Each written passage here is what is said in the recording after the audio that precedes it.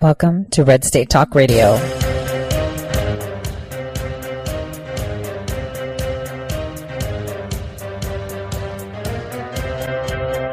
You're listening to Tori Says. For the next hour, I'll be your host, Tori.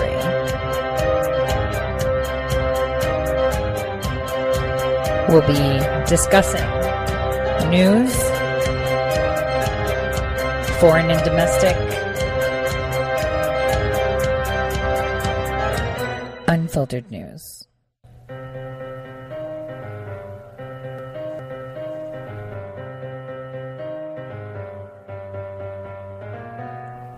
Real news. Welcome everyone to the Tori Says Show. I'm your host, Tori. Today is December 5th, 2019. And yesterday was the fourth day of Christmas, right? The fourth day of Christmas, where four calling birds, which we saw sit at the impeachment hearing, correct? And this hearing had four people talking and claiming that what Adam Schiff was putting forward was, facts. Facts, even though everything about what he was putting forward was all a sham. Today's show is not for the faint-hearted, and I know I'm live Monday through Friday, 12 to 2 Eastern Time on your airwaves, online, or if you're listening to the uploaded show as a podcast. I am telling you, this episode of the Tori Says Show is not for the faint-hearted. It is, it's an article that I've been working on for a while, and so oddly enough, yesterday, I obviously mentioned it to you, but I saw that other actual, people are in tune and understanding this.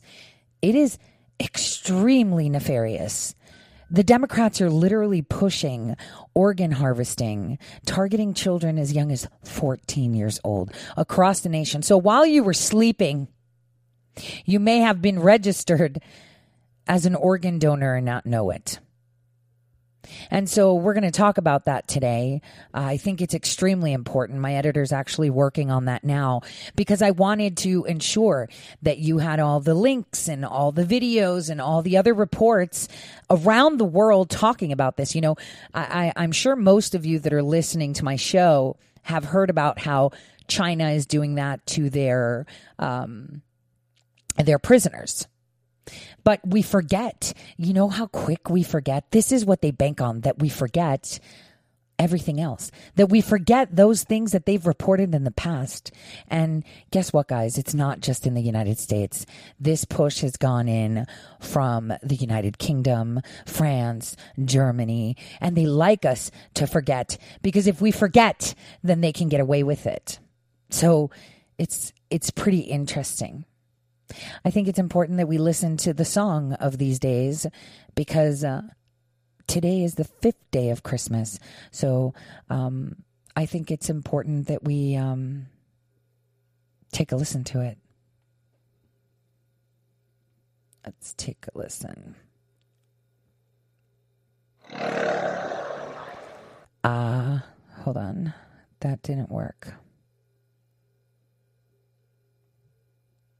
You know what's bizarre, you guys? 12 Days of Christmas Lyrics is actually a BBC video. I kid you not. So it's the fifth day of Christmas, I'll tell you, and it's 5 golden rings. 5 golden rings that you'll realize by the end of the day what that means, right? 5 golden rings. So let's get to this facade, this fake impeachment hearing. Let's remember how, so I did like an episode that I haven't edited to upload that is just about the impeachment hearings, like everything they've done, with commentary and pointing out. I could tell you, it was long. And I'll probably put it up on the weekend so you can listen to it like when you're decorating your tree or doing whatever, getting ready for Hanukkah, cooking, cleaning. For those of you that are in nice warmer places, gardening or snow shoveling. So I'll get that up there this weekend because it's quite long. It's like 2 hours because remember, it was a whole 9-hour hearing, right? So I think it's important for us to kind of see what is being said. So the first thing I want to do is I want us to listen to McCarthy and what he said this morning. Take a listen. This morning I listened to Speaker Pelosi give us historical references. The one that she skipped was Alexander Hamilton when he wrote, "There will always be the greatest danger that the decision to use the impeachment power would be driven by partisan animosity instead of real demonstrations of innocence or guilt." Today is the day that Hamilton warned us. Today, with the Speaker announcement, she has weakened this nation. It was not new news. They always had this pre-written timeline from the day they got sworn in. Let's go through their timeline. After winning the majority, they had to decide who would become the chairs of their committees. The Impeachment Committee Judiciary had a campaign for it. Nadler campaigned on the theme that he would be the best for impeachment, and he won the position. On the very first day of swearing in by their new freshmen, they got them the majority. After holding their hand up and swearing to the Constitution, in celebration that night, Congresswoman Tlaib said, "We are going to impeach the mother." That was their goal from the beginning. Or in May of 2019 of this year, Al Green, who has entered the impeachment from the very beginning, said if we do not impeach the president, he will get reelected, to show him the true reason of why their timeline is written. The sad part about this timeline, they've always had it written, they just never had a case or proof, so they had to bring professors in. Had Speaker Pelosi spent at least 48 hours and waited until the transcript came forth, America would not have to go through this nightmare. If Speaker Pelosi would have paused and actually listened to the hearing yesterday, she probably would not have made the decision that she made today to try to change her own timeline.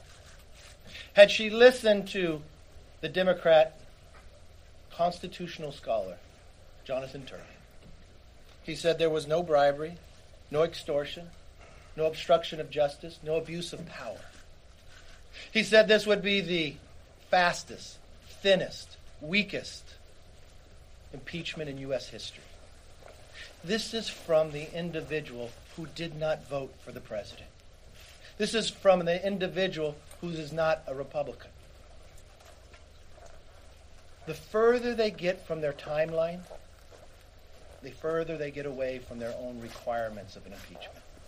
Even of this year of March, the Speaker of the House said impeachment was so destructive to the nation that it had to be overwhelming, compelling, and bipartisan.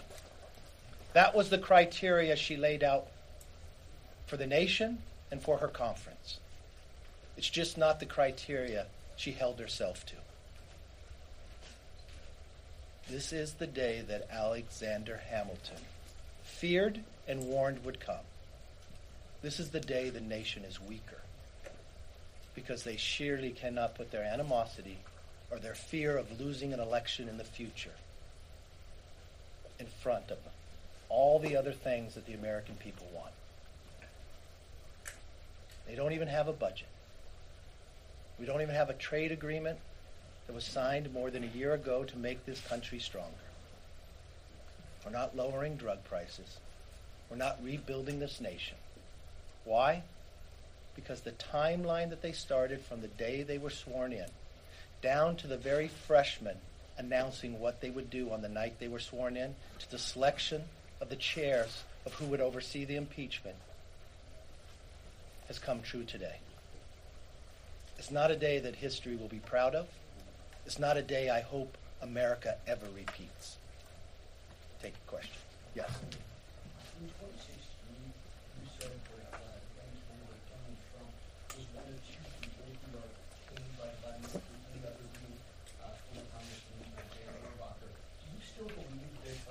didn't believe it then. It was a joke, and you took it to an extent that's not, and that's really embarrassing that you would even ask that. Yes.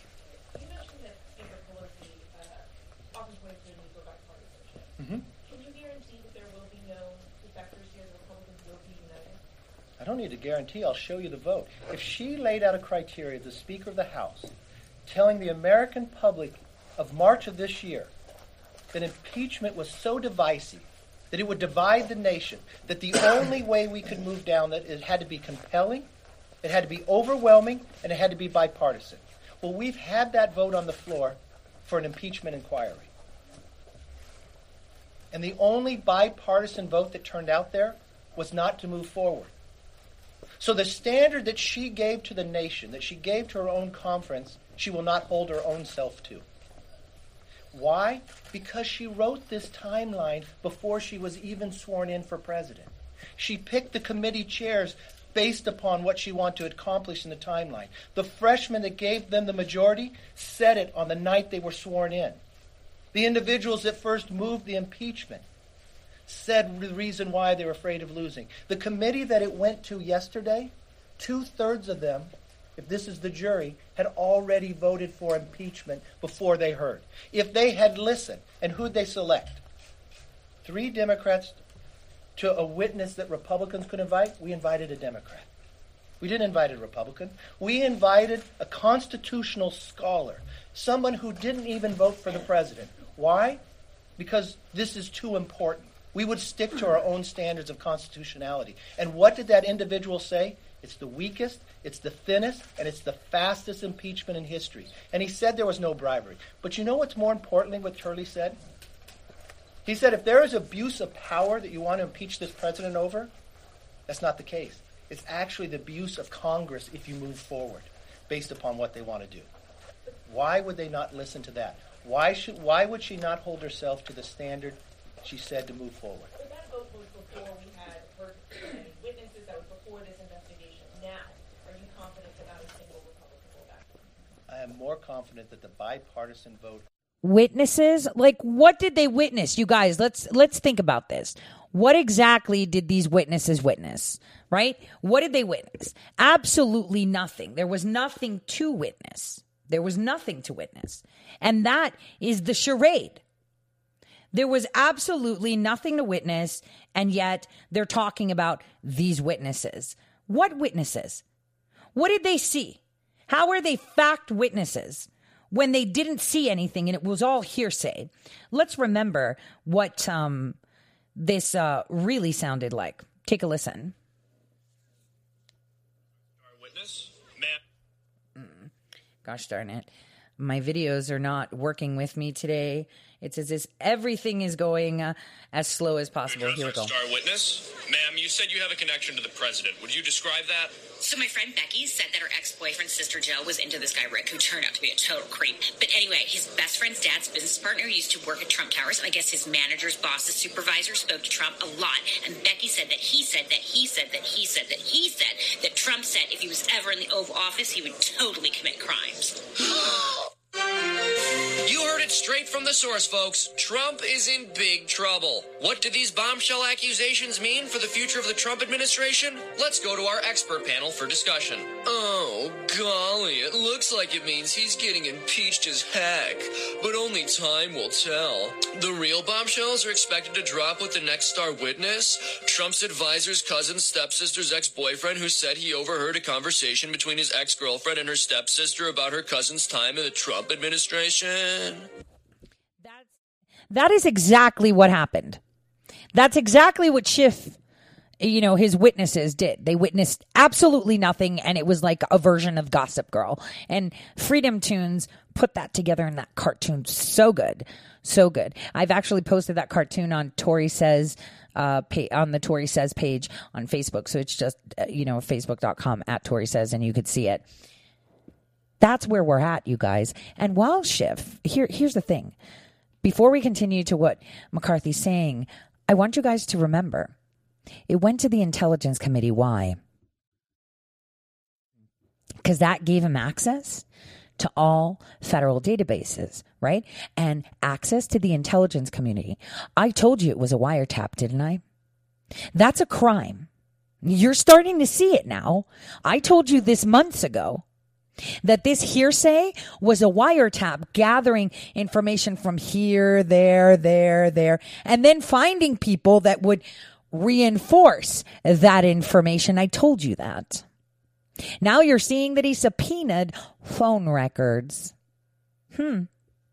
With what right? Under what crime? You know, this abuse of power is a problem. But the investigation, or starting any investigation for that matter, in any city, state, and federal level, you've got to have some substantiated evidence, like hard crime, like, ooh, I found a baggie of marijuana, or here's a victim that lost money, or here's this what happened. Look at the evidence I have.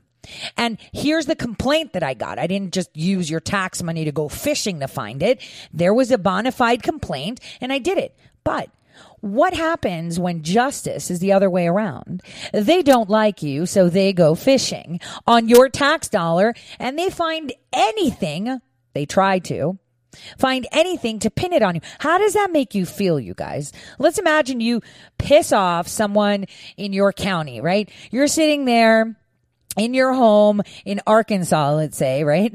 And you're in Arkansas, and your county official, like, you know, has their dog poop on your lawn every day. I'm just saying. And so you go out there and you're like, do it again. You call the cops. They're defecating. They're not doing this, whatever it is, right? I'm just saying. And that county official has pull with the city's attorney. And suddenly the city attorney starts to investigate you and finds out that you had an unpaid parking ticket, I don't know, from like 35 years ago, and suddenly you've got a bench warrant. And you're thinking, what the? The county wrote it off, so they didn't come after you. You probably didn't know that it existed. I'm just saying. And suddenly you're benched, and you're like, so, and then it turns out it's not even your ticket, but, you know, just to make it even worse. But the point is, it's not what happened, like, after obviously getting the bench warrant for an unpaid ticket from 35 years ago from your, you know, neighboring, you know, county or whatever, is BS, and it's petty, and it looks petty, but, you know, rules are rules, right? But why did they start it? See, it's kind of like when you get pulled over and they pull you over because they don't like you, and or they had a tip from a friend that's not reliable, and they open up your trunk without and make a unlawful stop, right? And they search and they find like 50 tons of heroin, and you're not going to go to jail for that. They could take the 50 tons of heroin, but you're not going to jail for that because there was no reason that they pulled you over. Did you have a tail blinker? Were you speeding? This, that? You can't just stop and say, okay, so, you know, and if your source wasn't on the record and reliable and considered a reliable person, you know, that showed evidence, like here's a picture, you know, because any crazy idiot can call up, and I can call up on my friend Mike and say, oh, Mike parked his car illegally and it has, you know, all this stuff in the trunk. And they'll be like, okay, you know, kind of like how people, when they're upset with each other in like trailer parks, they call CPS on each other, seriously, because it's anonymous. This is the same thing. So it's like someone will just call the cop and say, yo, so-and-so's like snorting cocaine around the corner, you know, and yeah, and he does it all the time, and he's got an elephant in his house, and the police are just like, what are you talking about? I can't do that. Get me evidence and I'll look into it. Evidence. So what evidence did they have to start an investigation? Because that is the foundation of our judicial system. You don't just pick and choose because you don't like somebody. That's not how it works. And even if you're meritful, even what investigation you started, you know, comes out that this person is horrific, they're not going to get in trouble for it because you did it the wrong way. You did it because you didn't like them. So even if you found out that Donald Trump didn't pay for, you know, the paper clips he walked out of Staples with 10 years ago, you can't do anything with that because the only reason you started the investigation was because you don't like him. So right now, what we are seeing unfolding in Congress is that they don't like the president. Why? He is killing the global gravy train. Guys, it's not just the Democrats. This is a global phenomenon. Around the world, they are raping taxpayers of money and lining their pockets and then giving you the debt they have, that the nation has, which is actually their paycheck. So the trillions of dollars that we owe is probably decades of skimming off the top and making you pay for it. I mean, every child in America today born has an average of $75,000 in debt on their head the minute they're born. Where'd the money go? How are we broke? How are we broke as a nation? How do we owe money as a nation when we make so much, when we produce so much, and we're so innovative and leaders, etc.? Because fake blimps are filled with cash that line pockets.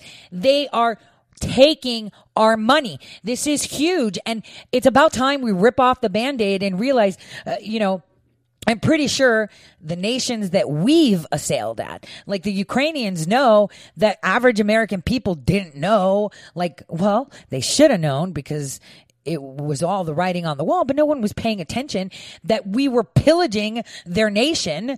The Ukrainians probably didn't even know that the own people that supposedly were elected correctly were doing the same to them.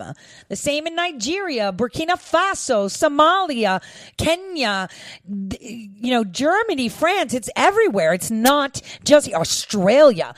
Biggest hit. You guys, Australia has been like the guinea pig for the crown. Okay, let's be honest. It should have been Canada, but Canada is so far gone right now. They don't even know where they stand. They have a queen, they don't have a queen, and then they have a queen running.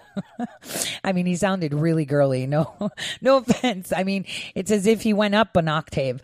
But this is it. This is not just about the U.S. This is a global phenomena. Global, you guys. I was on the Undernet yesterday and I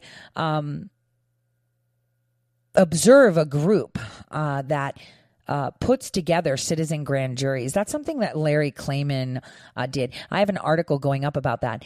They were so upset with the comments that this horrific scholar of Stanford did that they raised $17,000 in like a day between them discussing, I've got this to put in, I've got that. And these are all people that are House staffers, Senate staffers, former military, former intelligence, retired judges, Capitol Police, active and retired, all getting together, deciding if they're going to go down to the Capitol and actually execute a citizen arrest.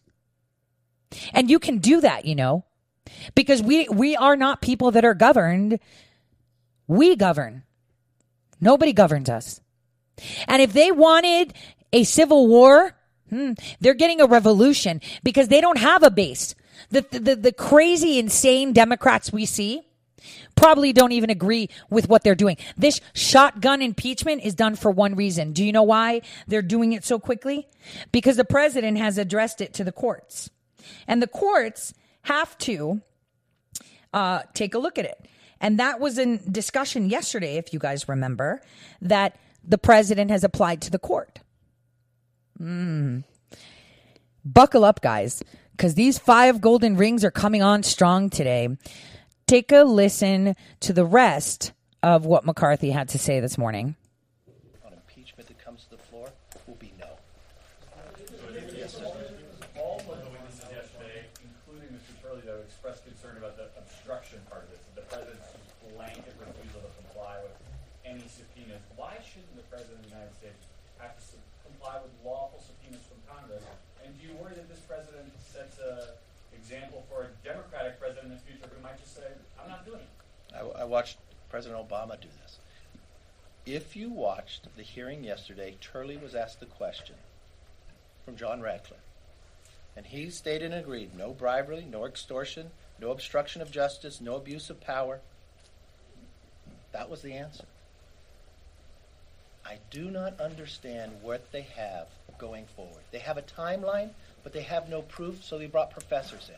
They selected professors that were donors to the Democratic Party. We selected a Democrat who did not vote for the president.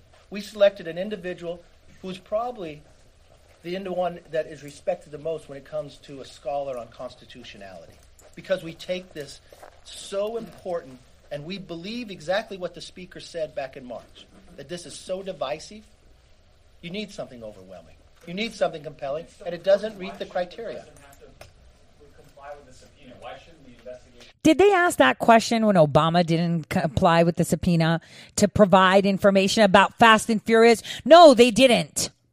No one complained when Obama said, I'm not showing you, even though that resulted in a death, okay, of an American citizen. He did not comply with the subpoena. But President Trump is supposed to comply with the charade, giving merit to a baseless investigation that started because they didn't like him, not because anything happened. I'll see you all in just a bit.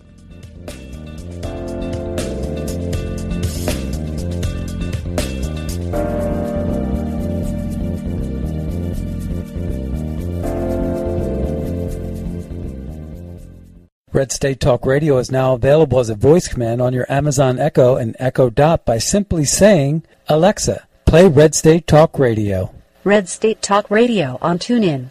Concern to every single American. Now, we've been hearing all these stories about sanctuary cities that... You can now find us on the Amazon Echo and Echo Dot, on TuneIn, on iHeartRadio, and we also have the phone apps in the App Store for your particular phone. And just in case we activated your Echo Dot, Alexa, stop. Hello, my fellow patriots. My name is Michael Flynn Jr., and I am the proud son of General Flynn. Your support of the last 2 years has been incredible and will never be forgotten. If you'd like to continue supporting General Flynn, you can donate to our Legal Defense Fund. Any donation is welcome. To donate, go to www.mikeflynndefensefund.org. Thank you, and God bless America. Hey, this is Leonora Cravota from Red State Talk Radio for MyPillow. I used to have trouble sleeping. MyPillow changed all that. I now fall asleep within moments of my head touching my pillow. That's how comfortable MyPillow is with its patented interlocking fill. MyPillow stays cool and does not go flat. Plus, it's machine washable and dryable. MyPillow has a 10-year warranty and a 60-day comfort guarantee. MyPillow is also the official pillow of the National Sleep Foundation, and it's made right here in the USA. MyPillow is now offering Red State Talk Radio listeners a 4-pack special with 2 premium standard or queen pillows and 2 go anywhere pillows. That's 4 pillows for the price of 1. To take advantage of this special offer, call 1-800-961-9194 and ask for promo code RedState. That's 1-800-961-9194, promo code RedState. Put sleepless nights behind you with MyPillow, the most comfortable pillow you will ever own. For the best night's sleep in the whole wide world, visit MyPillow.com. Guaranteed life insurance with no medical exam. Sounds great, right? Even better, your rates will never increase and benefits will never decrease. If you're a U.S. citizen between 50 and 80, you can get life insurance guaranteed. It's not guaranteed in every state, and you may not qualify for every policy, but when you call, you'll speak with a licensed insurance company. They'll give you all the details about guaranteed life insurance. So call now, 1-800-707-1219, 1-800-707-1219.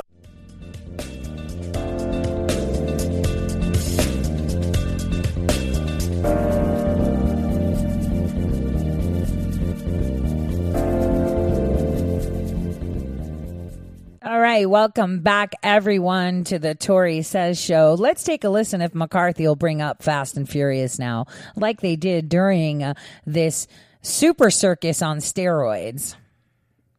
I think if you watched the president's or read the president's letter from his attorney from the White House, if he had a process the same as Bill Clinton. So your first question should be, why didn't the speaker, if she wanted to go through impeachment and she's not going to stick to her own criteria, wouldn't she create a fair process? Why wouldn't she create the same process that Bill Clinton or Richard Nixon had? Because it didn't fit their timeline. Why did we extend one more week in December in a continuing resolution? Because that met the timeline of what they written, what they wanted to do impeachment. And in that letter, the president said he would comply if he had a fair process. Yes. Yes.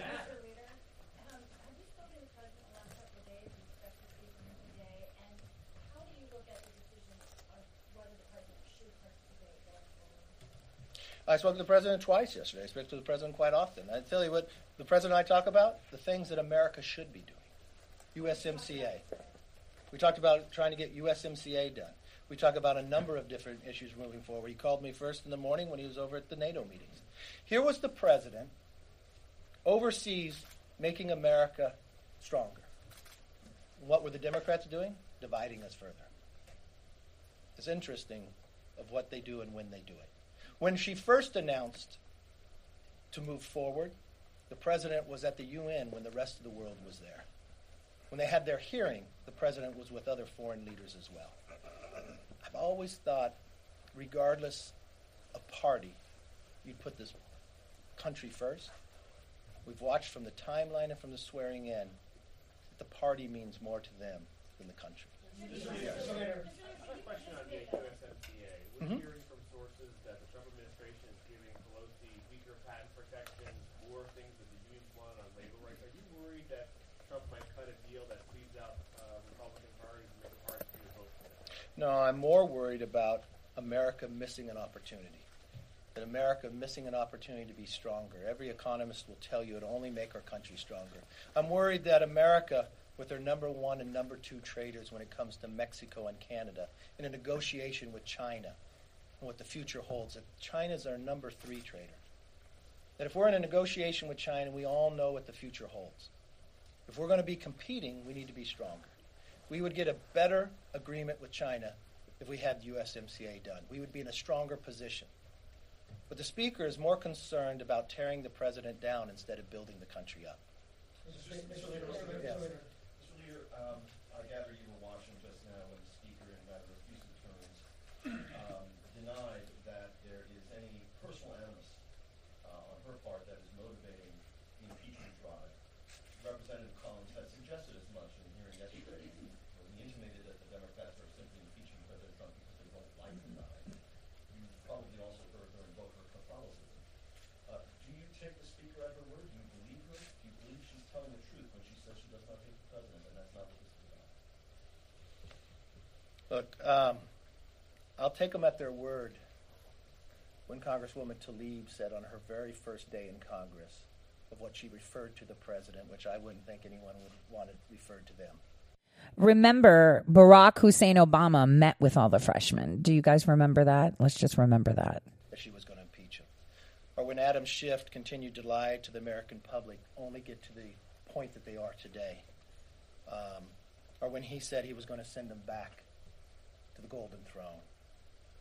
I asked about the Speaker.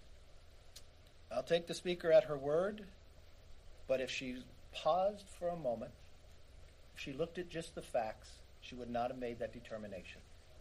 If she paused and she actually listened to the hearing yesterday on what a Democrat who did not vote for the President, who has studied the Constitution, who most at any time has been a witness for Democrats or Republicans based upon his own ability as a scholar, that this is the weakest, the thinnest impeachment in the history of America. That there is no bribery, no extortion, no obstruction of justice, and no abuse of power. So you don't accept what she said? I think I have a hard time believing this. Yes. You've been saying, the Republicans have been saying these facts are disputed. One of the facts that's not is the President did in fact ask the Ukrainian president to investigate Joe Biden. Is it ever appropriate for the President to ask for an investigation? Okay, let's stick to the facts. The President asked a country to participate in a case that happened in 2016. That's 100% legal. That happens every day in America dealing with other countries. It is a case that the U.S. Attorney had already opened. At every single time of every witness that the Democrats got to select and control, they were asked the question, the two best witnesses they had that they started this all with, can you name one article that she should be impeached upon? No one could say a word. So why are we going through this nightmare? It goes back to the very first day after the election. They had a goal, they wrote a timeline, and they had to change the basis and move it to Adam Schiff's committee, and they're sticking to that timeline. So the answer to your question, They've always wanted to impeach the president. You watch them at their words, watch them at their actions, watch them what they have done.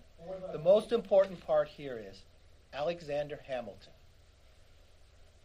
founding father, was concerned and warned us that this day could come.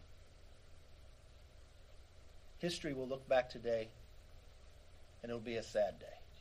We hope that at any time, whoever has this power in this country, that they never repeat what Alexander warned us would come, and that this day will never happen again in America. Thank you very much. Perfect. That's it. Thank you very much. I'm out. You guys suck. That is exactly what happened. But here, yesterday, I heard Representative Jim Jordan say something. The Democrats have no case, no facts. They don't. They don't. We had 3 individuals, right, out of the 4 calling birds, 3 of them claimed that the testimony provided that was Gossip Girl, that was non-factual, no fact evidence, was in fact evidence. You know, I said it yesterday when, I was listening to it as it was going on.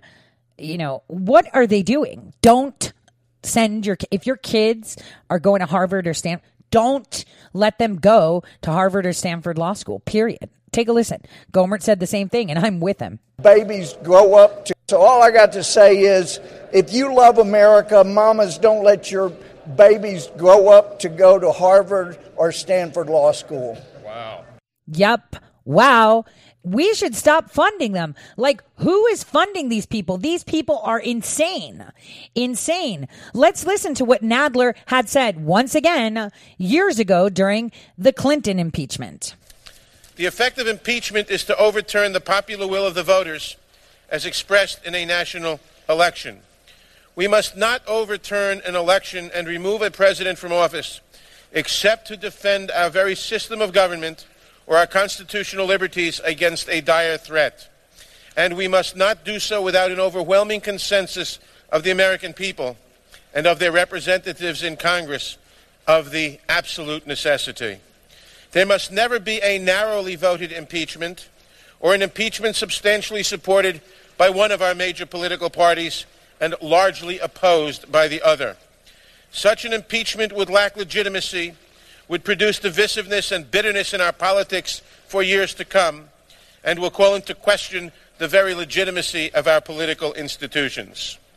The American people have heard all the allegations against the president, and they overwhelmingly oppose impeaching him. The people elected the president. They still support him. We have no right to overturn the considered judgment of the American people. Convenient, right? So that is what he had said. But what is it that he's saying now? Totally different tune, isn't it, guys? A totally different tune. It is a charade that makes me sick. This is what Pelosi said this morning. Listen. Yesterday, the Judiciary Committee, the American people heard testimony from leading American constitutional scholars who illuminated without a doubt that the president's actions are a profound violation of the public trust. The president's actions have seriously violated the Constitution, especially when he says and acts upon the belief. Article 2 says I can do whatever I want. No.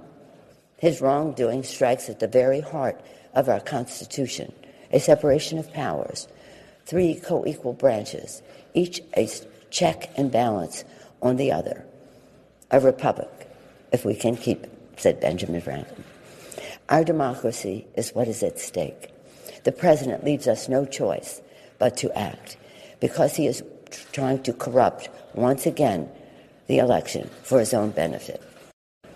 Yesterday, the Judiciary Committee... So she asked for the articles of impeachment to be drawn, which is crazy, right? You would be like, well, how are you drawing them with no facts? Why are they doing this? Why are they doing this? Because in January, we have 2 cases being heard in the courts that the president has requested to be heard by the courts in regards to this. And this is how it is. I want you to listen to Noah Feldman.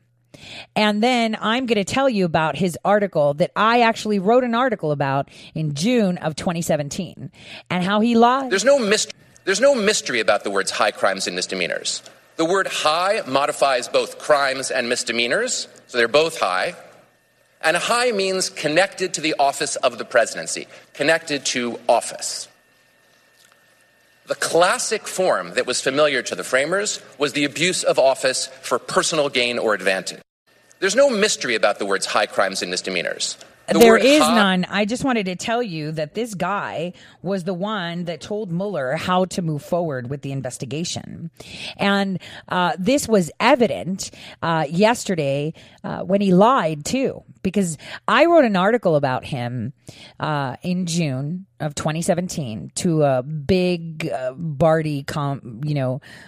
type outlet that was then sold and changed. So it's kind of changed. All of the right-wing media has changed under my pen name, and pretty much trashed him because he was giving direction. This Harvard law professor was giving direction to Mueller. And I've said this again over time through my show, and I think I mentioned it like a couple days ago. They start with something and then they end up with obstruction of justice. So now what they're trying to do is impeach the president for obstructing justice, for not providing information when they asked him, or complying with subpoenas. So you see where I'm going with this? But they didn't do it for Barack Hussein Obama. Take a listen to what he said. Until this call on July 25th, I was an impeachment skeptic. The call changed my mind, sir, and for good reason. I appreciate you. So basically, here's the thing. He had put out a piece right after Mueller was hired where he discussed with, it was Vice that he discussed that the president should be impeached, basically. He said that the president, what he did is impeachable. It's obstruction of justice. You know, when he fired Comey, remember why Comey was fired, you guys? Because we already knew that he had manufactured 302s and putting our General Flynn in a box.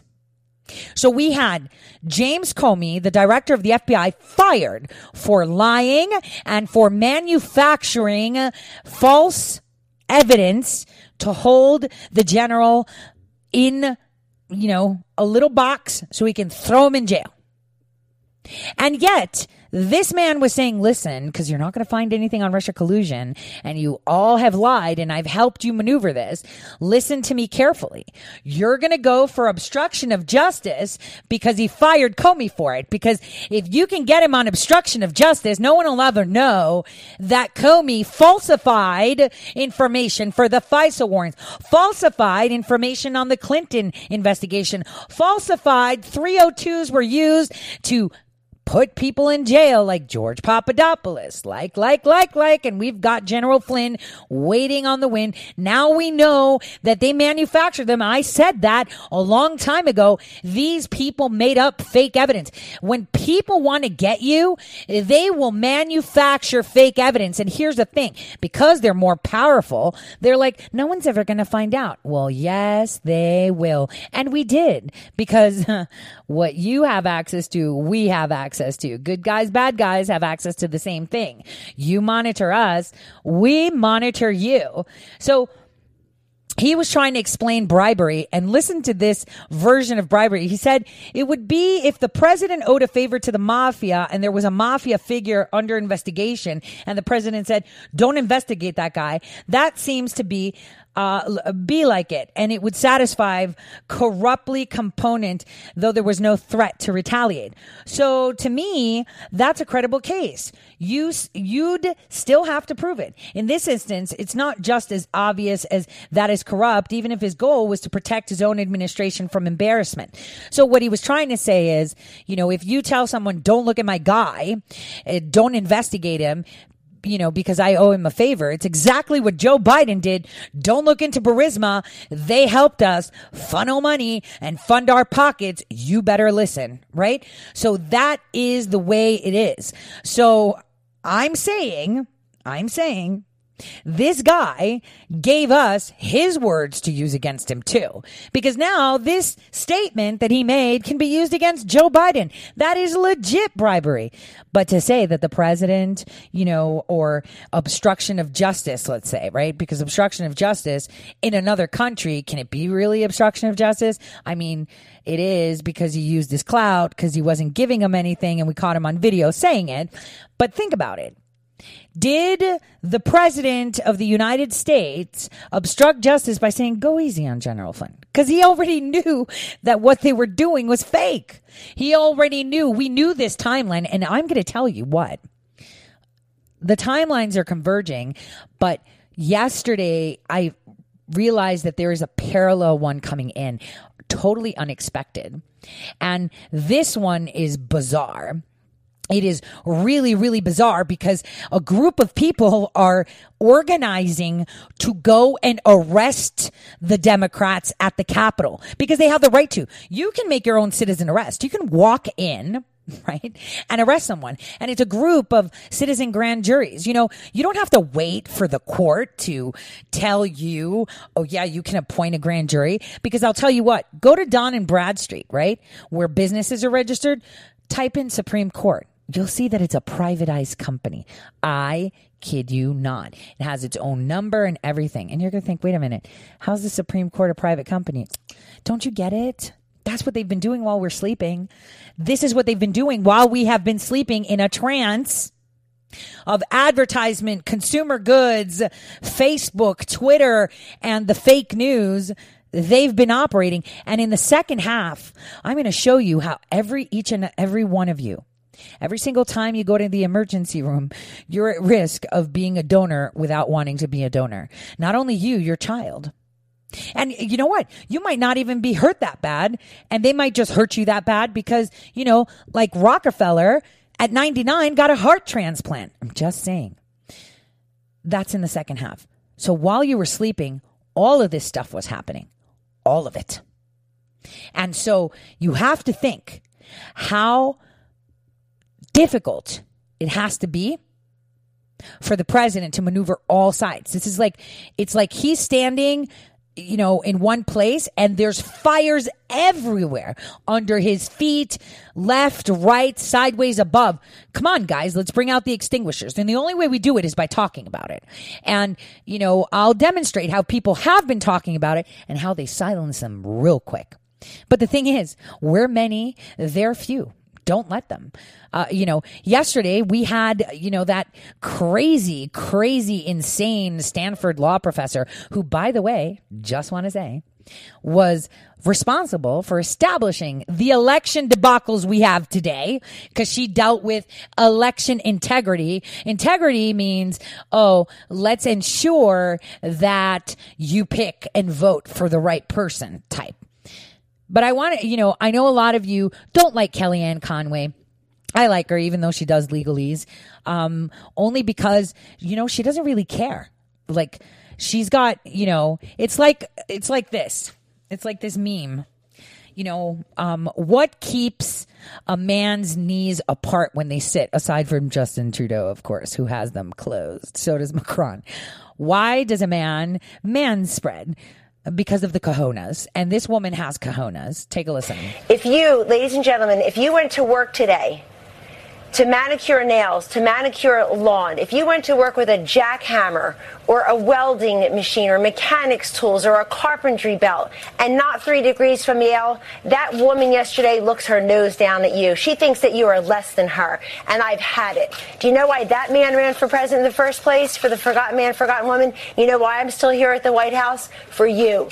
For people who are looked down upon by people with 3 Yale law degrees, had the audacity to say that liberals liberals like to cluster together and live together.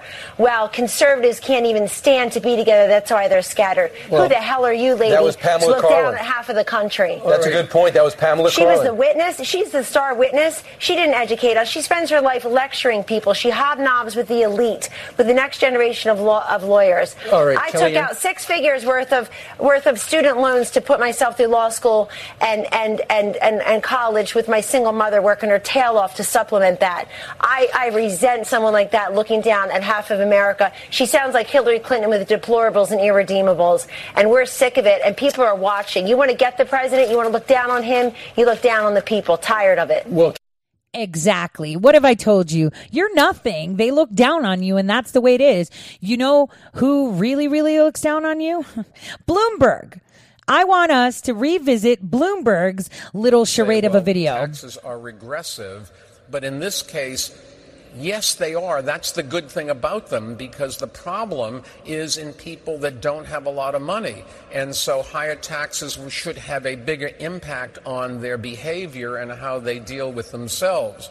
So I listen to people saying, oh, we don't want to tax the poor. Well, we want the poor to live longer so that they can get an education and enjoy life. And that's why you do want to do exactly what a lot of people say you don't want to do. The question is... So in other words, we need to tax poor people more so they can't have access to things because we want them to live longer. Why? In the second hour, you're going to find out why. Do you want to pander to those people, or do you want to get them to live longer? And there's just no question. If you raise taxes on full sugary drinks, for example, they will drink less, and there's just no question that full sugar drinks are one of the major contributors to obesity, and obesity is one of the major contributors to heart disease and cancer and a variety of other things. So it's like saying I don't want to stop using coal because coal miners will go out of work. Well, will lose their jobs. We have a lot of soldiers in the United States, in the U.S. Army, but we don't want to go start a war just to give them something to do. And that's exactly... That is the most ignorant statement ever. We have soldiers in the U.S. Army that don't just go to war. They're doctors. They're lawyers. They're nurses. They're therapists. They're botanists, musicians, choir directors, arms, engineers. What is he talking about?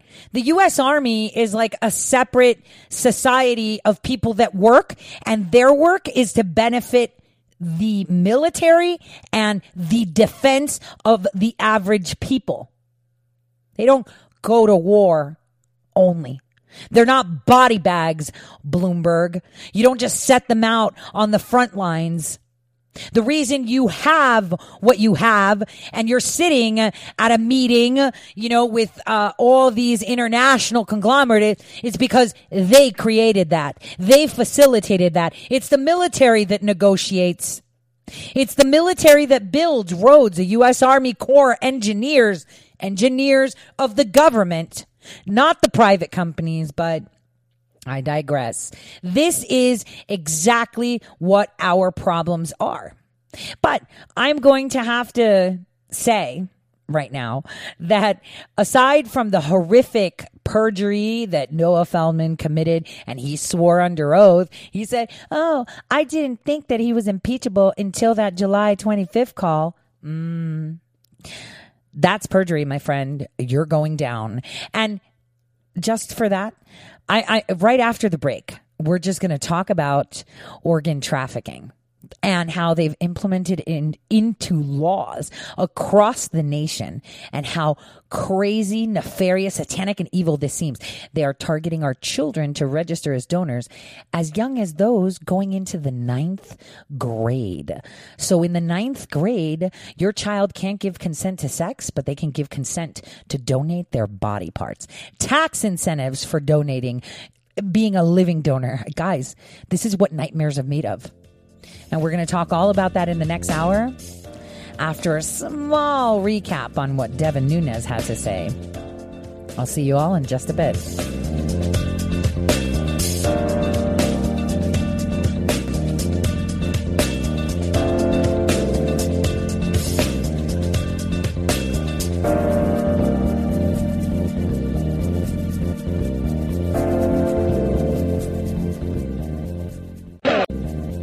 Hello, my fellow patriots. My name is Michael Flynn Jr., and I am the proud son of General Flynn. Your support of the last 2 years has been incredible and will never be forgotten. If you'd like to continue supporting General Flynn, you can donate to our Legal Defense Fund. Any donation is welcome. To donate, go to www.mikeflynndefensefund.org. Thank you, and God bless America. Hi, I'm Laura Loomer, and I'm running for Congress in Florida's 21st Congressional District. Big tech social media companies have made it their goal to censor and ultimately shut down conservative voices as a way to control political dialogue ahead of the 2020 elections. Few things are more un-American than censorship, yet now, more than ever, we see glaring examples of it daily. Conservative accounts suspended or banned for innocuous postings, while liberal accounts with far more egregious content continue to operate freely and unencumbered. As someone banned on nearly every single social media platform, with even Chase Bank temporarily shutting down online access to my bank account, I understand the dangers of this far better than most. We cannot allow big tech social media companies to continue acting as liberal publishers free from oversight and regulation. Tech companies have used censorship not only as a way to silence those who they disagree with politically, but also as a way to incite violence against conservatives. While conservatives are banned and shut down, terrorist organizations like Hamas and Antifa, criminals, and even human traffickers are freely using social media to communicate. Americans deserve a fair and transparent playing field from big tech, and when in Congress, holding these companies and their executives accountable will be a top priority of mine. Go to LauraLoomerForCongress.com to donate today. I want to thank each and every one of my listeners. Exactly a year and 4 weeks ago, I started this radio show. I didn't know that I did, but I really didn't know that there was such a great need for news to come through unfiltered, both domestic and global. I'm glad that I am filling a need. I mean, that is what inventions are about, and I haven't invented anything. I've stuck to the wheel. The wheel is something that you can't reinvent, and news shouldn't be reinvented because then they're no longer news. I'd like to thank all of you for all your support because I couldn't have done it without you. Welcome to Red State Talk Radio.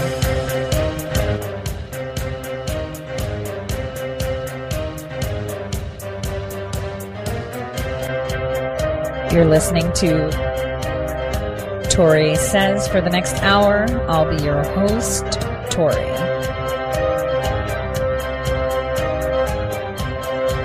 We'll be discussing news, foreign and domestic, unfiltered news.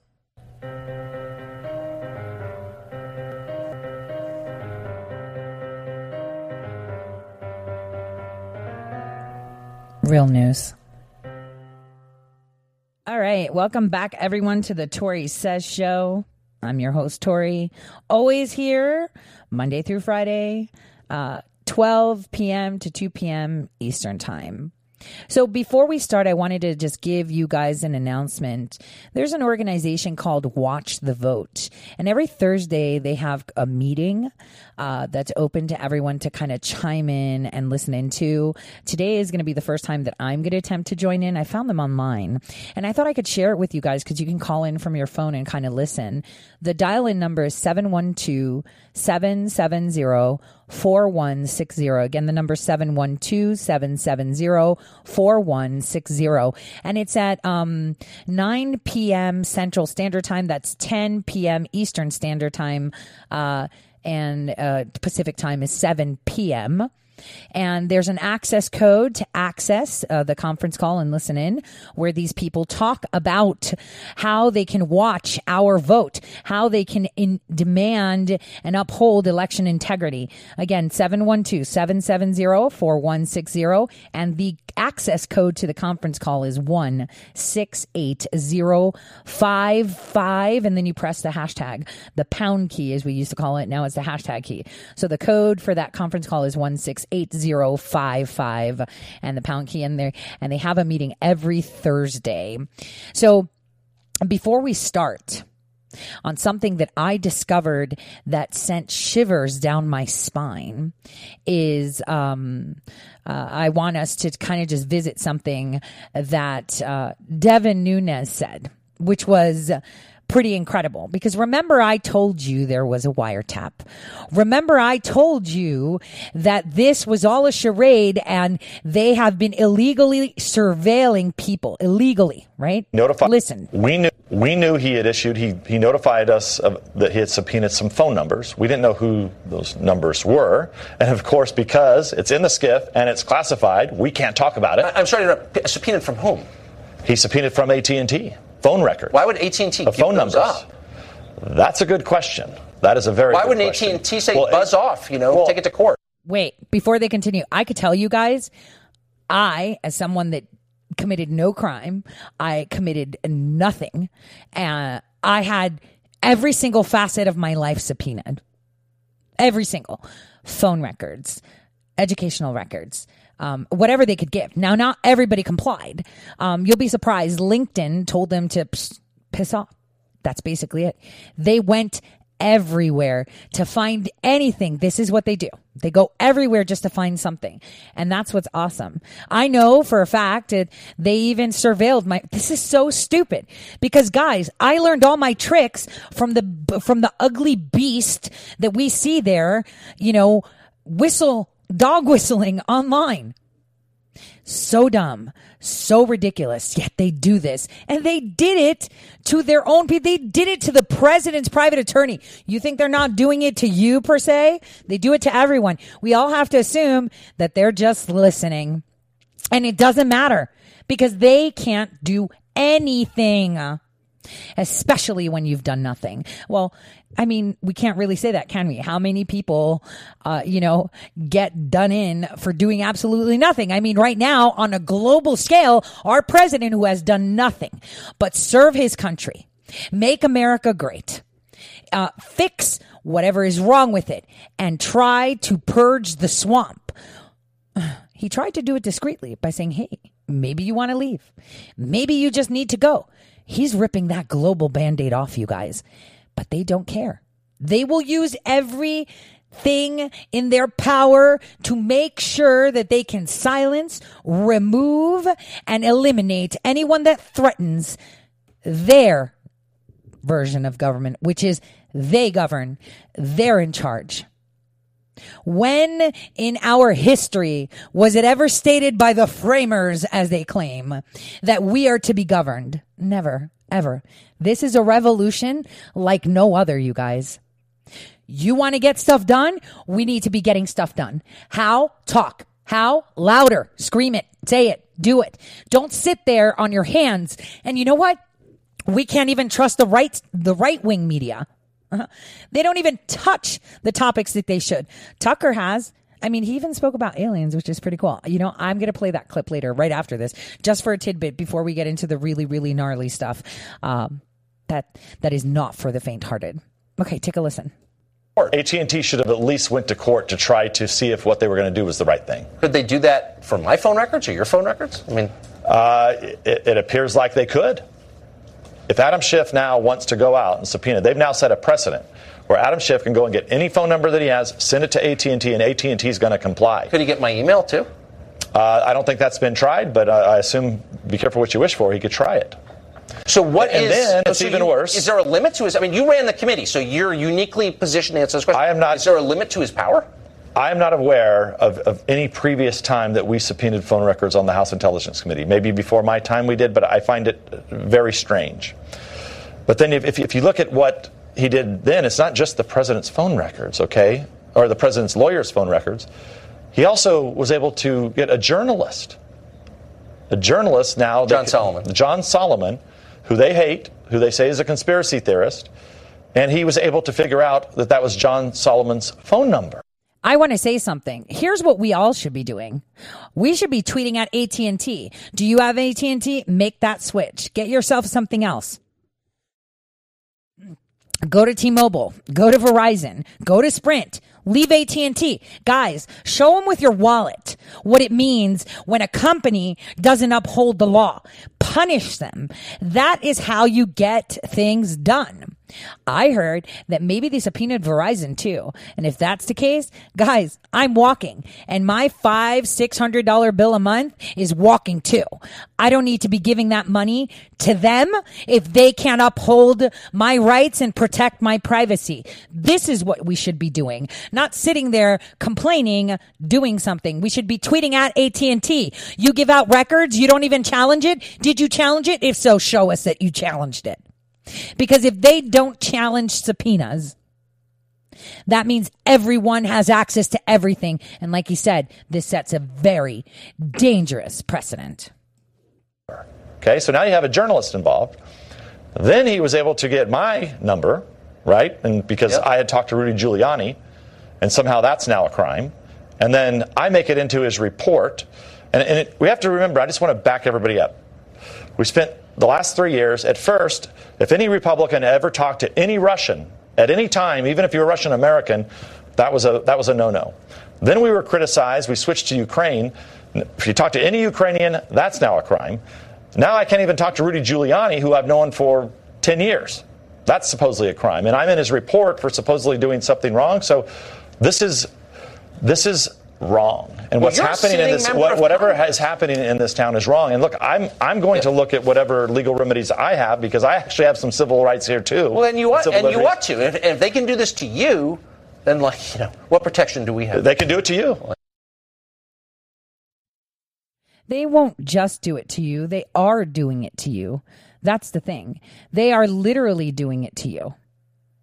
They have been doing it to you. That's the thing. They've been doing this for so long, and we don't know. And this is why we should hold them accountable. We should say, excuse me, did you challenge the subpoena? Yes or no? Did you think that maybe you shouldn't be sharing information because it's private, and your job as a private company is to uphold my privacy that I invest with you as a customer, right? Didn't we try to hold Apple accountable even when they wanted the terrorist information? We said no, because it's not the right thing to do. But yet here we have them doing this completely normal, no big deal. It's Congress, so they have the right to just ask for anything. How many of them probably have asked for mine? Yours, your Twitter, your Facebook. How do we know what they have provided already? Oh, like he said, it's in a skiff. It's in a skiff, so nobody can see it. So there is Devin Nunes sitting next to Schiff while Schiff is subpoenaing his records, right? Schiff is subpoenaing his records and has his records because he can. And he discovers that it's his. Really, guys? You think this is okay? Are we in a communist nation? Or what? Like, how does this work? But nobody cares. And a lot of people don't seem to realize that the real journalists really don't care what anyone has to say anymore. They're just doing their thing, and they really don't care anymore. They're all up for, you know what? I'm just going to say what I know, and I'm going to be honest, and I'm going to be clear cut about it, because that's the way it is. Kind of like what Tucker did, because I totally missed this. Did you guys know that Tucker actually talked about aliens? Disclosures should be coming soon, but take a listen to what he said. I've heard this from someone who I think is knowledgeable on the subject, that there is physical evidence that the U.S. government is holding that, would tell us a lot more about what these objects are. Physical evidence, wreckage. That is correct. Who was that? It's a well-known, someone who worked on this within the government for many years who would know. And I asked point blank, is there physical evidence of the existence of these objects, these aircraft, whatever they are? And he said, yes, there is. Wreckage in a hangar. Wreckage. And I have. That was Tucker Carlson. I'm tweeting that right out. Robbie Starbuck, actually, who I follow, tweeted that out. And I was like, go Tucker. He doesn't care. And did you see, guys, how he tweeted for the first time after a long time? That was pretty awesome, too. Now, on that note, I want to switch to something a little bit more nefarious. So if you're going to be really disturbed by what you hear, I would highly suggest that you listen to this at another time. This is going to freak you out. I'm going to take you back in time to January of 2015 to Texas. In 2015, a young guy by the name of George Pickering III, 27 years old, suffered an alleged stroke. And within hours of the son being taken, 27-year-old son, being taken to hospital by his dad, who obviously, I think it was like New Year's or something like that, they were drinking, whatever. The doctors tell the father that the son is brain dead. He's done. And so the father's freaking out. He's like, what do you mean he's brain dead? Like, he's like 27-year-old. What are you talking about? And, suddenly the nurses he was challenging what they were saying. So the nurses were like, we're concerned, blah, blah, blah. So he leaves and goes home, comes back with his family, but he comes packing with a gun. And so some of you would be like, oh yeah, I think I heard about this. So then he comes back and he's reluctant to leave. He's like, give me a few hours with my son. Why are you rushing this organ donation? No, they had already organized. They had said that the father was incapacitated because he had a couple of drinks and that he can't make decisions. So they decided to give the decision to the wife and the other brother. And the father was in the room with the son. He barricaded himself in there with a gun and said, don't come near my kid. And he stayed there. 3 hour standoff, guys. 3 hours. 3 hours. Remember, the son was there for just a little bit and they said he's brain dead. He's done. We're going to start taking him off life support. He's dead. 3 hours barricaded. His son had disarmed him. The other son had disarmed him. He was still barricaded in there. The SWAT team came. The SWAT team actually came with their own doctors too. And they jump through, they break in, and as they're there, the son was not brain dead. In fact, he's alive and well right now. Makes you wonder, why were they in a rush? I want to play a little video from December of 2015 after the father came out of jail because he went to jail for trying to save his son's life.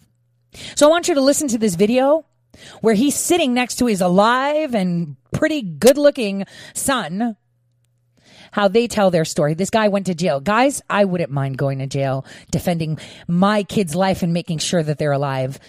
Listen to his story. And a Christmas happy ending to a chilling story for one Texas family to tell you about, where a desperate father had to take a gun to save his son's life. Stay with me here. Not from criminals, but from medics. 11 months ago, 27-year-old George Pickering III was within an inch of death, lying in a critical care unit after a massive stroke. But doctors declared him brain dead indeed and proved taking him off life support. That was too much for his dad. This guy was even placed on an organ donation register with the consent of his mother and brother. Well, the story goes on. His distraught father could not believe that that was the only option. So, as I said, he marched him to hospital with a gun. He barricaded himself in that ward, refusing to leave his son's side, and apparently threatened staff too. So desperate was he. He's pointing the gun like that. We immediately give us security and call 911. Well, the incident resulted in a lengthy standoff with police, after which the dad surrendered. His lawyer told us how events unfolded after that. Towards the end of the standoff, which was about 3 hours long, he felt his son squeeze his hand. And about that time, the SWAT team had actually opened the door to the critical care room, and he had surrendered to the police, but he surrendered knowing that his son had squeezed his hand.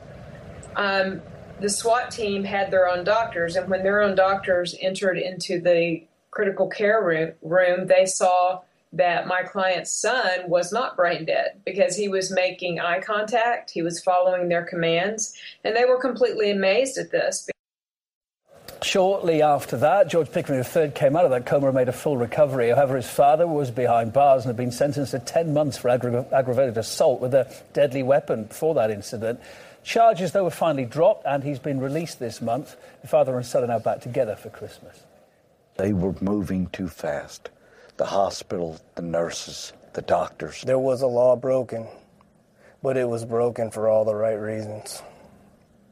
I'm here now because of it. I don't think that he would have survived, but for the fact that his father slowed the process down. Certainly my client bears some responsibility in that he didn't handle the situation very well, but my heart goes out to him because I know how much he loves his son and that he was just completely, he was just grieving. Their relationship is just truly amazing to me. They are extraordinarily close. It's been a really wonderful Christmas present for me to see those two guys back together and that my client is back with his son. The case was about the love he has for his son and the fact that he was there to protect his son when his son couldn't protect himself. And that's what every parent should do. But, you know, I hope you guys heard the father's words. I want to play them again, what he said himself. They were moving too fast. The hospital, the nurses, the doctors. There was a lot. Here's what happened. They had him on a registry. They had begun the process of organizing to harvest his organs, and they just said he was brain dead. Now, for all of you out there that haven't had any training in the medical sciences like I have, how do you know someone's brain dead? You trust that the doctor's going to tell you, right? And if you're not on the donor list, they'll ask the family for it. How do you know? You get a second opinion? Do you know that the organ donation, the transplant industry is about $100 billion worth? And about almost 40% of that is the immunosuppressant drugs that people are on for forever. And then, did you know that the doctor, say, you know, your loved one is in an accident or trips and falls and suddenly, you know, they're sick, so sick that they're brain dead, right? Because the doctor told you. Did you know that they actually get a kickback as a finder's fee, which is masked as an administration fee? How does that make you feel? Every single day for the past decade, I have seen the rights of American citizens eroding. I worked on the Affordable Care Act. That took away a lot of power from you. I have a child, and I'm not allowed to view her medical record because privacy. Are you kidding? That's my kid. There are hospitals, which I will refuse patronage to, right? I will not go, that tell parents you need to, no, I'm not leaving the room. This is my kid. When my kid's 18 and the law no longer lets me be in control of their health and their well-being, then I will step out of the room if my kid tells me to. That's how it goes. We have lost control over our health. And what is the motivating factor? Money.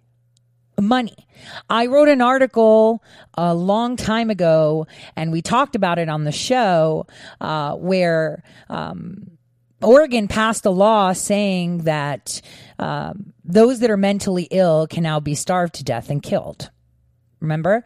And they passed that law saying that, you know, hey, if they have Alzheimer's and, you know, they can't feed themselves or they are a vegetable, they can think and smile and look, but they can't do things for themselves. We'll just starve them so they die. Remember? This is it. We're going infanticide, mentally ill aside, and now we have to worry every time we go to the hospital if there's someone rich with fat pockets that's a match to you. I mean, how many of you out there have signed up for Ancestry.com or 23andMe? Did you know that when you read your consent to treat when you go to the doctor, ask for the small print. In there you'll see that you allow them to keep your pictures and DNA information on file for at least 7 years. And they can share that to federally approved things. Federally approved, like what? Makes you think. So while you're in the hospital because you tripped and fell on a sidewalk, right? Think about it. Let's go to that terrifying, what are you talking about? You must be crazy thought.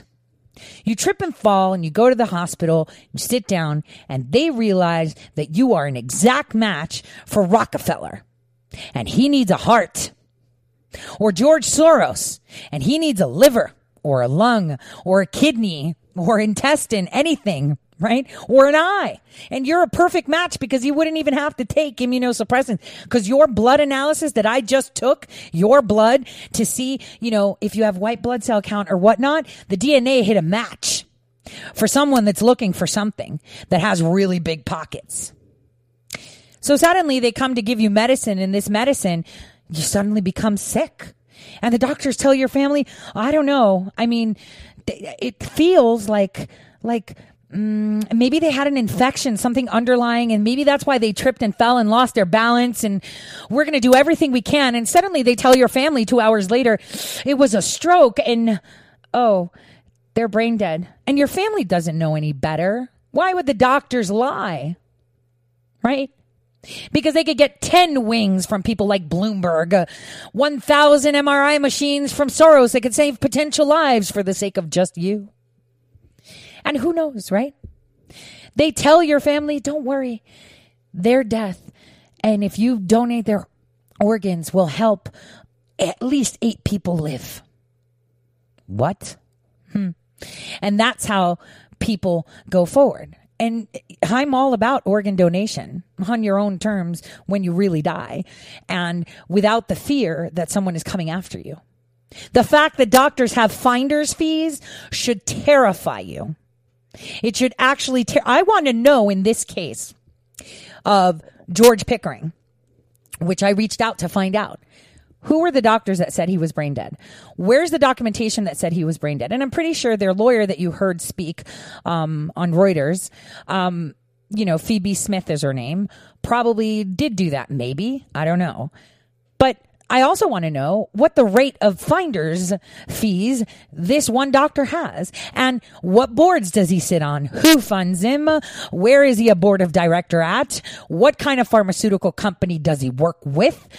Things like that. Interests. So it's extremely morbid. In the United Kingdom, they actually passed a law through the NHS, right? Now, it amended the law on human transplantation, including, by authorizing in certain circumstances, they say, the posthumous removal of organs and tissue from adult who had not given express consent. Wait, so that means if you die, and death doesn't mean your heart stopped beating. It means a doctor said you're dead, brain dead is considered dead, okay? So even if you're not a donor now in the United Kingdom, they could take your tissues and your organs because socialism. Terrifying? Not terrified yet? Here's how easily we forget.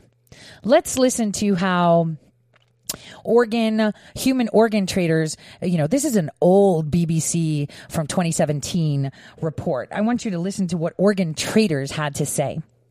And I want to remind you that in Greece in 2015, bodies of supposed refugees, they were all Kurds, by the way, washed up from the shores of Turkey onto Greece. Children, women, and men of fighting age with empty cavities. Empty cavities. So just listen to what the human organ traders have to say first.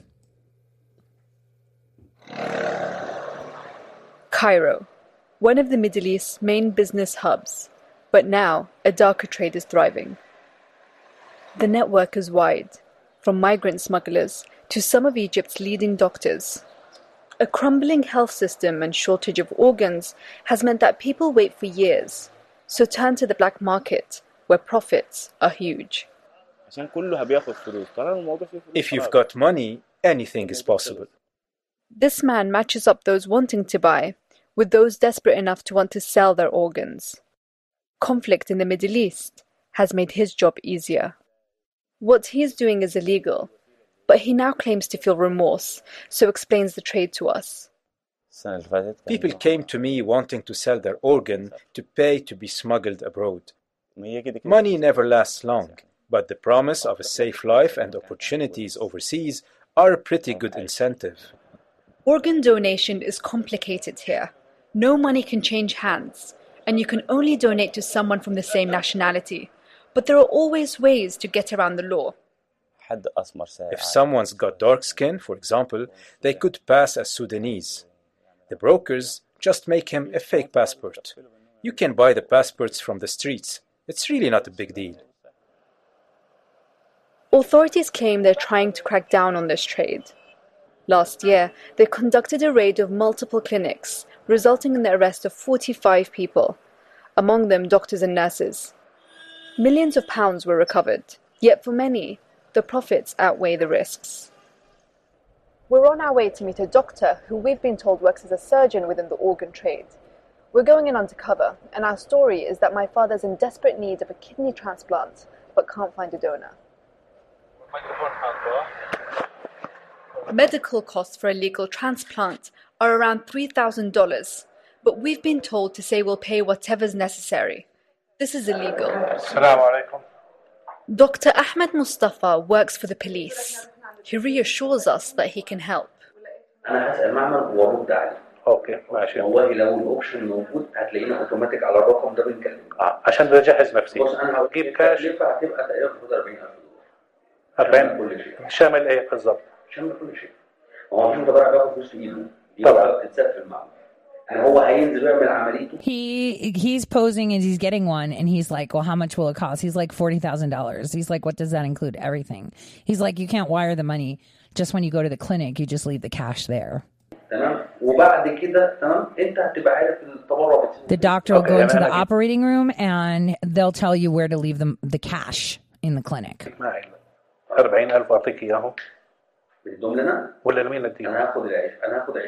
So the broker, the organ broker, says, I take 20,000, you leave 20,000 cash at the clinic. So think about it. Would you go to the black market if you needed a kidney or your child needed a kidney or your child needed a heart? Would you go to the black market because, you know, they've been on the donor list so long? Think about it. This is the dilemma. Black markets exist to fulfill needs you can't do normally, kind of like pedophilia, right? You can't fulfill that need normally because there's no child that you should be allowed to have sex with. What about organ trade? What about drugs? Yes, those fulfill needs for people.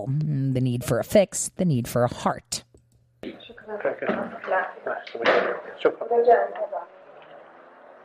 People come from across the Middle East to buy kidneys. This man was on the government waiting list for months, until his health deteriorated to the point that the family decided to buy a kidney.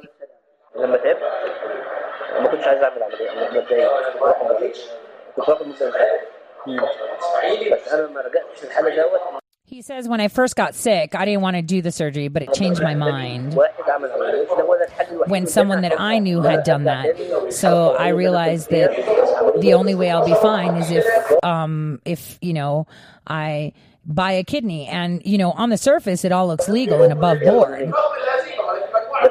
But in reality, I'm buying it. You know, they lie and say it's from a family. I ask him, what if something happens to the donor? Will I not be held responsible?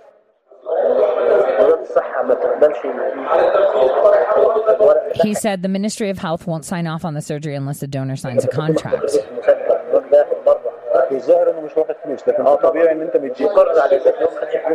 And it also says that he's not getting paid to give his organ. Now, that is how they trade with living organ donors. And I want to say something on living organ donors.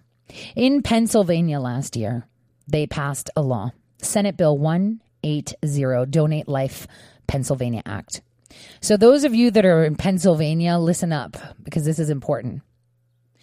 Pennsylvania is added to the group of 47 other states to adopt the Uniform Anatomical Gift Act, which aims to standardize best clinical practices nationwide. 47 other states. This increases the opportunities for adults to register as organ donors. But here's where it gets weird. Provides for all public high school, grades 9 through 12, to have access to a model curriculum about donation and transplantation. ensures a full assessment of organ donation potential by county coroners and healthcare professionals through on-site meetings, and that the reason for any denial of organ donation are documented. Did you hear that? 1, 47 states. 2, increases opportunities, they say, for adult as organ donors. 3, they go to public high schools and go to children that are young, 14 years old through 12. When they're going through driver's ed education, guess what they do? They advise them about donating and transplants. Why? Because they, for some reason, at the age of 14 through 17, themselves can make their own decisions. Meaning that they can be principal, right? First principal to say that they're donating. First person consent to organ. And you know what? Barack Hussein Obama's state, because they give driver's license at 16, they actually passed a bill this year. They passed it this year, allowing 16 and 17-year-olds to register as first-person consent organ donors when they get their driver's license or ID card. So if any of you out there in Illinois have a child, you'll be surprised how many have put themselves on the list. Don't let them trip and fall, because if they're someone with a big, deep pocket, they're coming after you. And here's the thing. This nonsensical urgency that the Democrats have across the nation pushing bills like this is terrifying, because the numbers don't substantiate their urgency. 30 million people across the United States every year die from disease-related deaths like heart failure, kidney failure, you know, whatever. But only less than 2,250 people actually die waiting for an organ. 30 million, 2,000 people. Doesn't substantiate it. Does not substantiate the rush. And, you know, what's funny, speaking of Barack Hussein Obama's state, they not only passed that law, but they also created something, and listen to this, financial incentives for living donors. And not only for the person. So, like, if you decide that you're going to donate your kidney, I'm just saying, if you decide, you get tax credit. 25% of your salary is a tax credit. Hold your horses on this one. Private companies also get a tax credit if they actually promote private employers to take credit against withholding taxes themselves if they give the ability to the employees to take paid leave of absence of at least 30 days to donate an organ or bone marrow. So if you decide that you're going to donate bone marrow, your private employer gets a big fat tax cut if you're a donor. So if any of you at work at your private company have seen, oh, donate today, save a life, that's because they're making money if you do it. So I just wanted to highlight a few of these things, but I also want to revisit terrifying situations. This one I think is from 6 years ago. Do you guys remember Kendrick Johnson? You know, that boy that went missing and no one knew where he was, and then he turned up dead and they were like, oh, it was blunt force trauma to the head kind of thing. Do you remember that? Yeah. And then they exhumed his body again because they wanted evidence to see who did it. And then they found out something that was omitted from the previous coroner report is that he had no organs. Take a listen.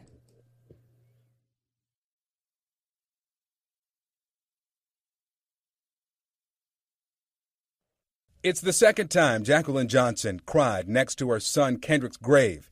The first time he was being lowered into the ground. This time, he's being pulled out of it. Did you ever expect you'd have to exhume his body? No, I didn't expect to have to bury his body.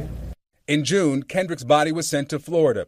The Johnsons hired Dr. Bill Anderson to conduct an independent second autopsy.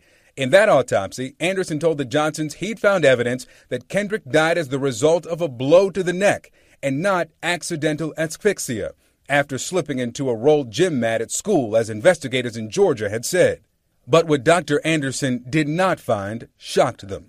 When we got the body for the second autopsy, that organs, the heart, lungs, liver, etc., were not with the body. The brain?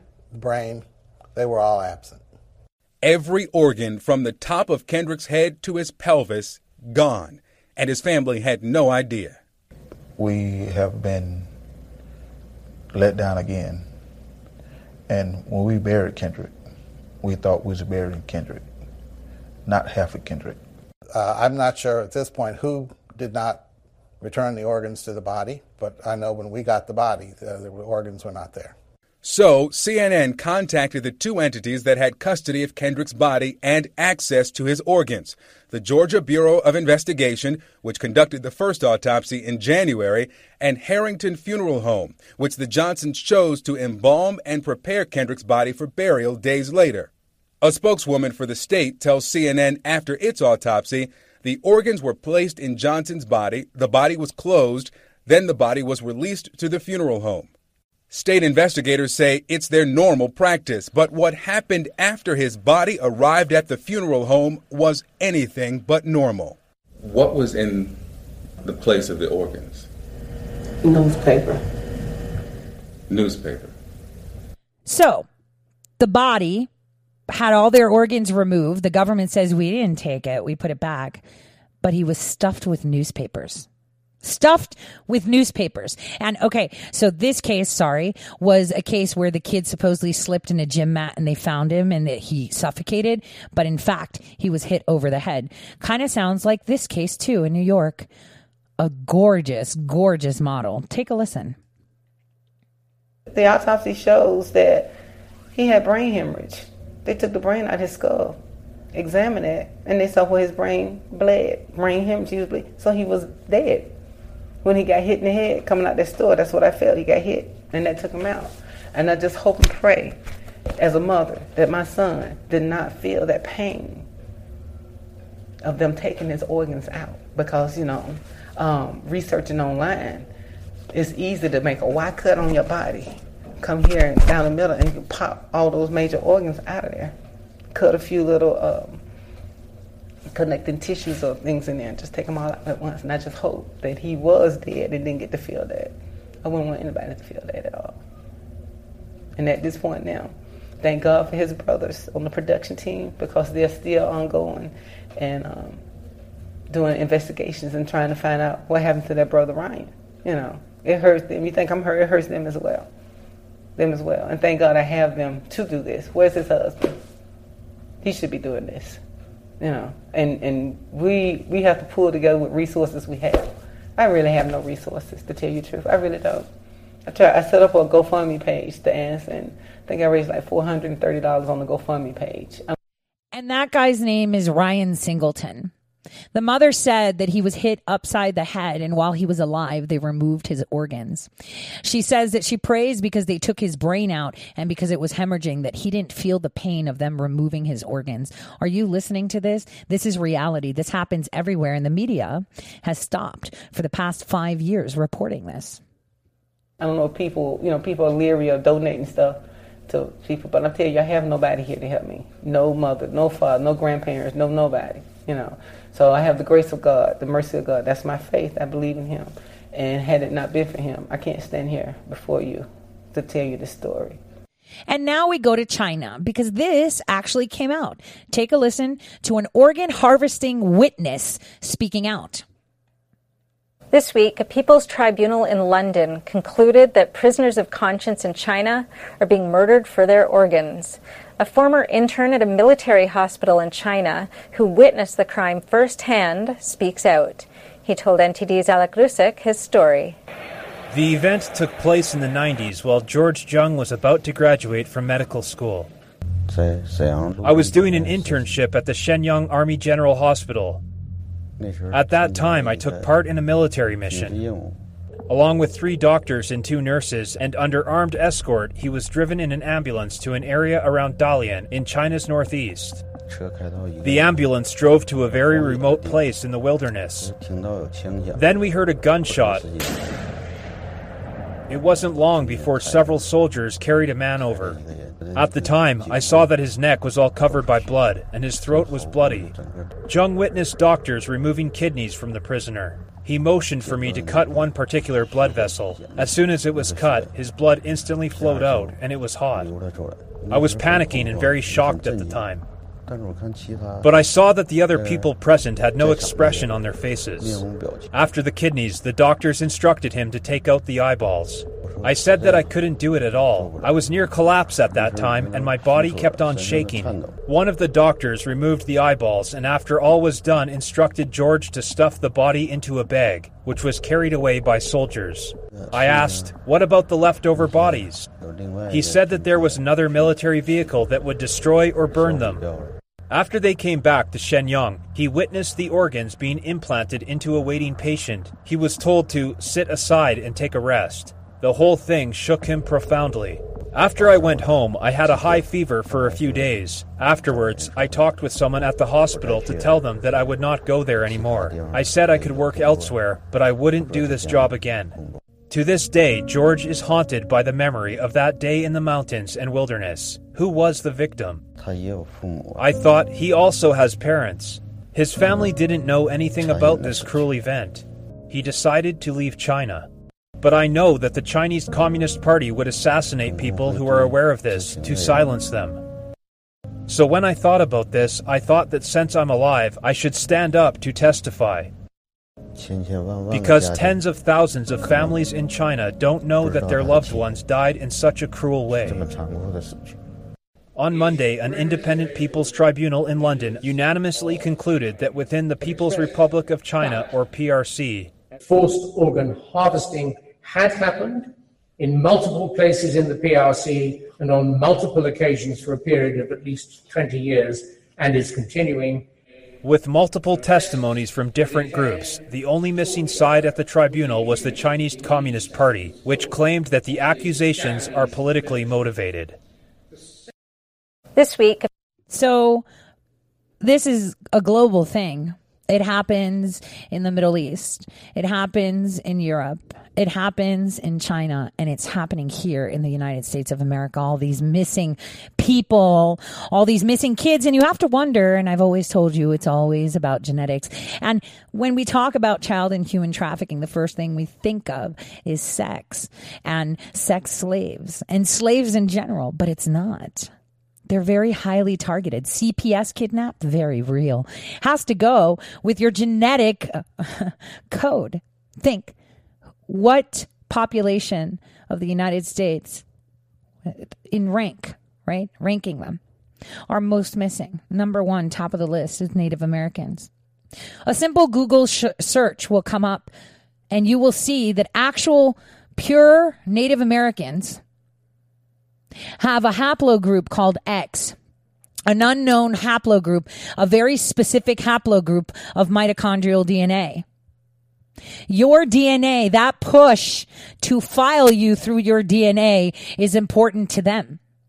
You know, I was looking around. George Soros has had multiple organ transplants. Rockefeller, the story came out where he had his 6th heart transplant at the age of 99. That literally bought him another 2 years. And Snopes, of course, is like, no, he didn't do it. Nobody trusts Snopes. Come on. We already know. I mean, we can't even trust factcheck.org. And that's because the mainstream media minimizes and mocks any claim of child trafficking, human trafficking, and organ harvesting. Ask a simple search on even, using other browsing searches, right, aside from Google, but you might even find it. How tourists that go to Brazil for vacation, Costa Rica, Ecuador, Venezuela, the Middle East, one day got drunk and woke up in the bathroom of a hotel missing an organ. They kidnap you to take your living organs, right? Living organs. And again, organ harvesting, you have to be alive. And this is why the mother said, I really hope my child did not feel pain, that he wasn't awake when they took his organs. Just like that doctor was describing, the blood was hot. It means it was still flowing. It means that the patient was still alive and could feel pain. Could you imagine getting your organs ripped out while you're alive? That's disgusting. Social media has blown up lately in Baltimore, reporting that there was a white van kidnapping girls for human trafficking and body part selling. There was actually a report on TV and the mayor spoke out about it, and then suddenly they silenced him when he said it. Because see, your voice is being heard. And if you're persistent enough, the mainstream media can't shut you up. Take a listen to this. It's terrifying. Terrifying to think that they silence you too. And this is a story many of us have heard before, a mysterious white van being used to abduct young women. But this time, Baltimore City Mayor Jack Young is saying it. He says people need to be aware it could happen. 11 News reporter Vanessa Herring is live at City Hall with the disturbing details. Vanessa. And Mayor Jack Young made that comment about a suspicious white van during an interview this afternoon. Take a listen to what he said. We get reports of somebody in a white van trying to snatch up young girls for human trafficking and for selling body parts, I'm told. So we have to really be careful because there's so much evil going on, not just in the city of Baltimore, but around the country. Asked if he heard that from Baltimore police, Mayor Jack Young said, No, citizens are. It's all over Facebook. And that's something that our police officers are aware of because, it's been reported. We called BPD. A spokesman for the police department tells me they're aware of posts on social media, but they don't have any reports of actual incidents. Then we called the mayor's office. A spokesman says Young was making a general comment and not talking about a specific incident. The mayor offered this advice to citizens during the interview. Don't park near a white van. Make sure that you look at your surroundings and make sure you keep your cell phone in case somebody try to abduct you, and call 911 right away. While it's important that we do raise awareness of human trafficking, I would note that that rarely are people snatched off the, as you may see in film or may see on social media. City Councilman Christopher Burnett is co-chair of the Baltimore City Human Trafficking Collaborative. Traffickers typically use coercive tactics, whether that be through relationships or drugs or resources like housing. They prey on the vulnerabilities of victims. So basically, the mayor's story is being debunked. They're telling people, don't listen to that. Well, I'll tell you something you should listen to. In Connecticut right now, if you live in Connecticut, Senate Bill 750 has now registered every single citizen of Connecticut to be an organ donor. Unless you as an individual have joined a registry to opt out, then you will be assumed to be an organ donor. How many people in Connecticut know about this? You know what that also means? That your child that is residing, your infant that is residing in Connecticut is automatically a donor by the state. And you have to individually submit to be excluded from the registry. So once you die, or a doctor declares your brain death, or your child's brain death, or your infant's brain death, the state takes hold of your body because it's no longer theirs, it's theirs. Right? That's just a few examples because, like I said, 47 states. Rockefeller, 99 years old and gets a 6th heart transplant. Why did they give a heart to someone who's 99 and not someone who's 12 sitting on the registry? Why did they give a heart to someone who's 99 and not give it to 30-something, 40-something, 50s, even 60-something? Why 99? I mean, he died 2 years later. How much did it cost? What life did they take? How much did he pay to get those extra 2 years? This is terrifying. The fact that this is being pushed and has been pushed across the nation, pushed across incentives, financial incentives, and all of this coming from Democrats across the nation. You know that the arguments I saw on a presentation done by a woman named Katie Bahanan was that one organ donor can save up to 8 lives. So for the recipient, it means a second chance at life and a healthier life as well. Yes, I agree. The families of those who are donating are comforted in knowing that so much good is coming from all this tragedy and their loved one still lives on. Mandatory organ donation eliminates the hectic nature of organ donation. there's no need for donor registries because you're automatically the donor. And there's no need to train someone to request your organs. And there's no need for stringent government regulation. No need to consider paying for organs because everyone is a walking participant. How does that make you feel? And supporters of mandatory organ donations argue that the process would not be unconstitutional due to the fact that after the person dies, he or she's corpse is no longer their own. This is what we should be talking about too. Because you never know when you trip and fall. And you don't know what they're putting in that syringe, that IV. You don't. And you're going to be like, oh my gosh, you're so paranoid. Really? Tell that to all the parents that are grieving right now where their kids suffocated, but in essence had their organs taken alive. Tell that to George Pickering, who went to jail for 10 months because he tried to save his son's life because they were moving too fast. I mean, it's 2019. There's no need for them to move fast anymore because in 47 states, you're already a donor and don't know it. Pretty interesting. You'll be like, well, I got my driver's license. I didn't tick donor. Yeah, but a law was passed in your state after that. So I would suggest to check your state's laws. I would suggest to talk about this and, start the conversation. When my editor's done putting this up, I'll put the article so you can share and inform as many people as possible.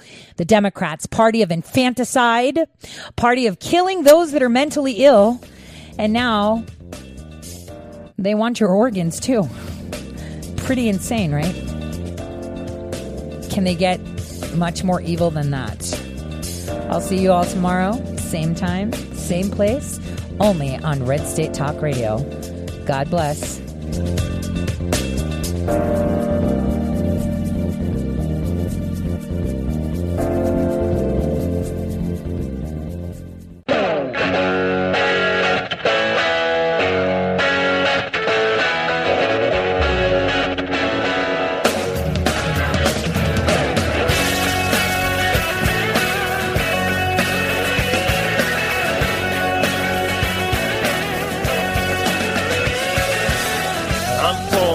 Town in Tennessee, a long way from the suits in D.C., but close enough now to see this mess.